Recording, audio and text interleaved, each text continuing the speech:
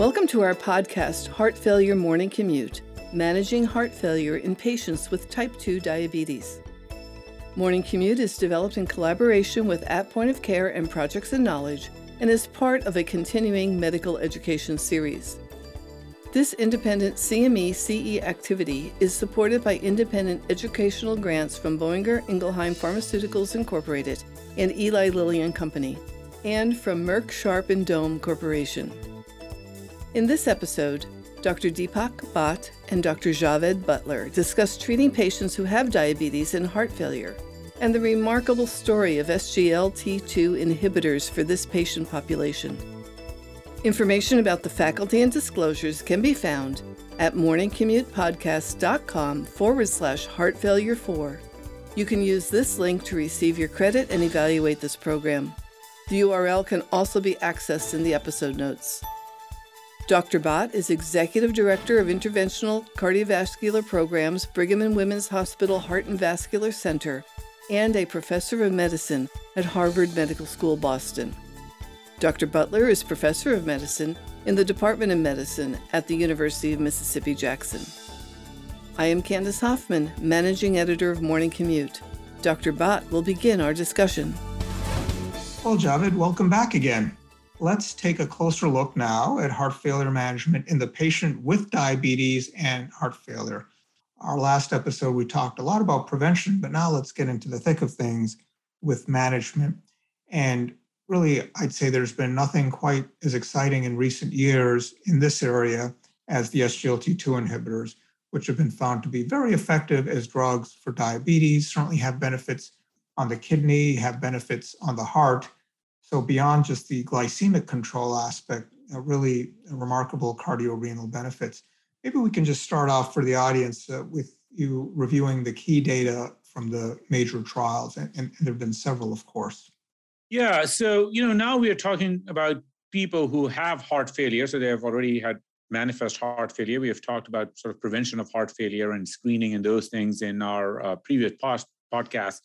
So if you already have heart failure, the first thing to realize is that SGLT2 inhibitors are cardiovascular risk-modifying agents where the anti-diabetic effect, they're great drugs for diabetes and they should be used for the management of diabetes for sure. And we talked a lot about how they prevent heart failure and type 2 diabetes.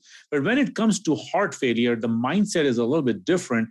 We use these agents as cardiovascular risk modifying agent, irrespective of whether somebody has diabetes or not. So now we are actually sitting on data from 3 large trials, 2 in heart failure with reduced ejection fraction, one with empagliflozin, EMPEROR reduced trial, and one with dapagliflozin, DAPA-HF trial, and then one in heart failure with preserved ejection fraction with empagliflozin called EMPEROR preserved trial, and then actually a study in acute heart failure as well with empagliflozin called EMPULSE, and then obviously nobody knows the trial in worsening heart failure patients better than you, Deepak, which is the SOLOIST trial, looking at diabetic patients with worsening heart failure. So there's a lot of data out there for the use of these agents in patients with heart failure, but our thought process has evolved of thinking of these drugs not only as diabetic agents, but also as cardiovascular risk modifying agents, irrespective of diabetes.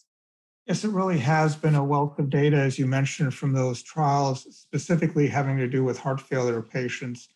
In total, they're showing benefit in acute heart failure and chronic heart failure and heart failure with reduced ejection fraction and heart failure with preserved ejection fraction. So really lots of different benefits. I think, guidelines and labeling in various regions of the world may be lagging a bit, but the data that have been amassed and the consistency and reproducibility is really quite amazing. And that doesn't even cover all the preceding trials, not just the ones specific to patients with heart failure, but just the trials of SGLT2 inhibitors in patients with diabetes that were conventional cardiovascular outcome trials that were designed to satisfy that initial FDA requirement that diabetes drugs or that new diabetes drugs don't increase MACE or major adverse cardiovascular events. And it was really EMPA-REG OUTCOME that changed the field when it showed in that cardiovascular outcome trial not only that empagliflozin was safe from a cardiovascular perspective, but that it actually reduced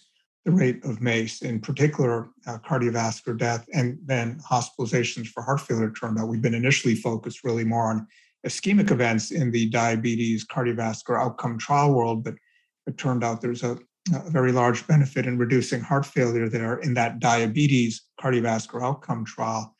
And then after that, data with canagliflozin from the CANVAS program and dapagliflozin from the DECLARE trial followed, showing in slightly different populations benefits in reducing heart failure hospitalizations also. So very consistent theme there across multiple trials, and then trials in the kidney world as well, looking at these drugs with trials that are still ongoing, but trials such as DAPA-CKD with dapagliflozin or the SCORE trial with sotagliflozin showing significant benefit as well in the CKD world. So whether it's heart failure or chronic kidney disease or diabetes, to date, all the trials of SGLT2 inhibitors, the large trials, have been positive with multiple trials that are still ongoing, trials such as EMPA-KIDNEY, looking at patients with CKD with or without diabetes, and empagliflozin, DELIVER, looking at dapagliflozin and heart failure with preserved ejection fraction. So it's, to me, a remarkable sort of situation where there's already a lot of great data for SGLT2 inhibitors in patients with diabetes, which is, I guess, the focus of this podcast, but even in patients without diabetes that have CKD or heart failure, with more data yet to come over the next 1 to 2 years. So large boluses of data that are expected. And as well, these drugs are being studied, empagliflozin and dapagliflozin in particular, in patients that are acute patients, that is coming in with acute coronary syndromes, acute myocardial infarction, seeing what the role is. In fact, you're leading one of those trials with empagliflozin, IMPACT-MI. So to me, it's really remarkable. And as Dr. Braunwald had said, in many respects, these drugs are like the statins of heart failure, where their use is eventually going to become as common as the use of statins. In particular, that will accelerate as more data come out, as guidelines are updated, as drug labels are updated, and then eventually once the drugs go generic. But I see that there's going to be a lot more use of this. And it's something that will have to be a data set that's familiar to primary care physicians, to cardiologists, to endocrinologists, to nephrologists. So really pretty remarkable. So, that's the clinical trial data situation in a nutshell. We could go on probably for an hour going through all the data that are out there. But what about mechanisms of action? These were diabetes drugs initially. They lower glucose and do a pretty good job of that. But that doesn't really explain all these other benefits that we're seeing in the heart and the kidney, does it? No, so that's sort of the interesting part, right? So when the initial trials in type 2 diabetes came out, it was natural to assume that glycemic control is leading to these heart failure benefits. But what was interesting was that the starting hemoglobin A1C, the ending hemoglobin A1C, and the delta changes in hemoglobin A1C during the trial had no correlation, no bearing on improving heart failure outcomes. So the question was that there's certainly something else is going on, which is leading to this heart failure benefit. So we sort of embarked as a medical scientific community on a whole bunch of studies. I mean, at this point, there are tons and tons of data, mechanistic data, pharmacodynamic data, either in animals or in humans, where we have learned that these drugs have beneficial effect on cardiac structure and function. So LVH reversal, reverse remodeling, a reduction in LV volumes, improved ejection fraction, diastology, fibrosis, atrial function. They have improved vascular structure and function, so things like aortic stiffness and endothelial function. They certainly have a lot of renal benefit in terms of natriuresis and osmotic diuresis, but far important is reduction in intraglomerular pressures per se and preservation of renal function in the long run. And then there is a series of systemic benefits that you get: decreased adiposity, inflammation, oxidative stress, perhaps related to that some decrease in neurohormonal activation. Lots of data on fatty acid oxidation and the low-level ketones improving mitochondrial efficiency and ATP generation, autophagy improvement. So there's a and there are more sort of hypotheses that are coming up. But regardless of the vast amount of data that has come out on how these drugs work, there are 2 or 3 sort of common lessons here. So one, as a clinician, sometimes I sort of fall into this trap of having a linear thinking that, you give drug A, which does thing B in the body, and, a result C occurs. But human biology is complex, so I don't think we will ever find a mechanism of action by which SGLT2 inhibitors improve outcomes. And I think it's a combination of these multi-organ effects. So that's sort of one lesson to me. The second lesson is that because they have these diffuse multi-organ and multi sort of pathophysiologic benefits, then one can start sort of understanding why the same drug also have multi-disease benefit, right? So metabolism, heart failure, chronic kidney disease, MI, hopefully. So that sort of makes sense. But the biggest lesson is that if a drug class can do all of these things, then what does this have to do with diabetes? And even patients without diabetes should benefit. And indeed, that's what the data are showing now. Yeah, I think that's a really nice summary of how things stand as far as mechanisms of action. I think a lot of times what happens in cardiovascular medicine, it's, I think, also true in other branches of medicine, is that large clinical trials are done, a drug is found to be effective, hopefully, but we think we know what the mechanism of action is at the outset of those trials, but really we don't. And the fact that the trials are positive spurs basic and translational scientists to focus more on that drug or that class of drugs. And then over the next decade, we really understand what the mechanisms of action might be. So I think this is one of those classic cases of where we thought we knew what SGLT2 inhibitors were doing in terms of being drugs for glycemic control, but then realized that they do much, much more than that, and really still trying to understand things. Well, you and I have talked a lot in this podcast, in the series of podcasts, of the benefits of various drugs, SGLT2 inhibitors right now. Specifically, we're covering, but important also to cover side effects. So do you want to share with the audience what some side effects are of SGLT2 inhibitors? Yeah, so, it's sometimes very easy to sort of blame side effects on the drug and not necessarily sort of the progression of the disease. So that's the benefit of randomized controlled trials, because at the end of the trial, you can actually look at, what is what. So if you look at the overall adverse events, they are actually pretty comparable between the two arms for SGLT2 inhibitor versus placebo. So really not sort of a lot of signal there as such. And all the things that we sort of used to worry about at one point, none of those are now positive. And remember, it's not just one trial, right? We're talking about 5 trials now. DAPA and EMPA have HFrEF trials, EMPA have PEF trial, EMPA acute heart failure trial, and then the SOLOIST trial in worsening heart failure as well. So first of all of those things like, fractures and amputations and cancers and Fournier gangrene, and none of those have panned out. There's just no difference between a treatment arm and the placebo arm. So what are the things you sort of worry about? So again, sort of no real association with urosepsis, UTI, or infections in general, but there is a definite increase in the risk of genital mycotic infection. But again, we need to put that in perspective. So if you look at some of the earlier trials in these patients, now granted that those trials were in patients with diabetes who are at a high risk, but nevertheless, the risk for genital mycotic infection was in the sort of the high single-digit number.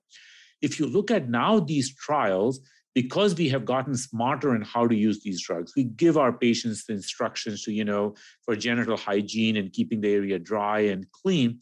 The absolute number is somewhere hovering around 1.7 to 2.2%. So say, give or take about 2%.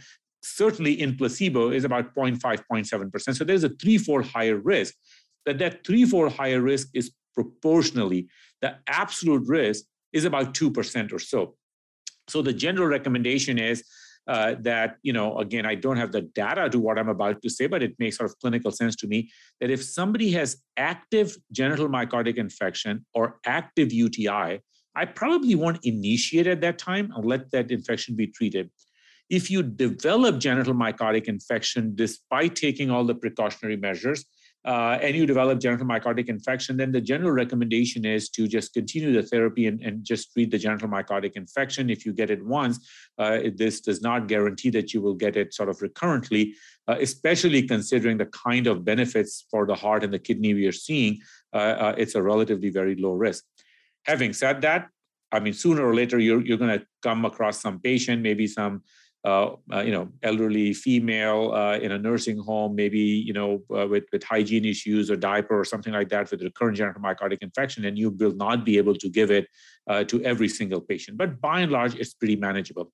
Which then brings us to the more serious side effects that people are really concerned about, because cardiologists don't want to treat diabetes and don't want to get into, the diabetic complications. So hypoglycemia and ketoacidosis.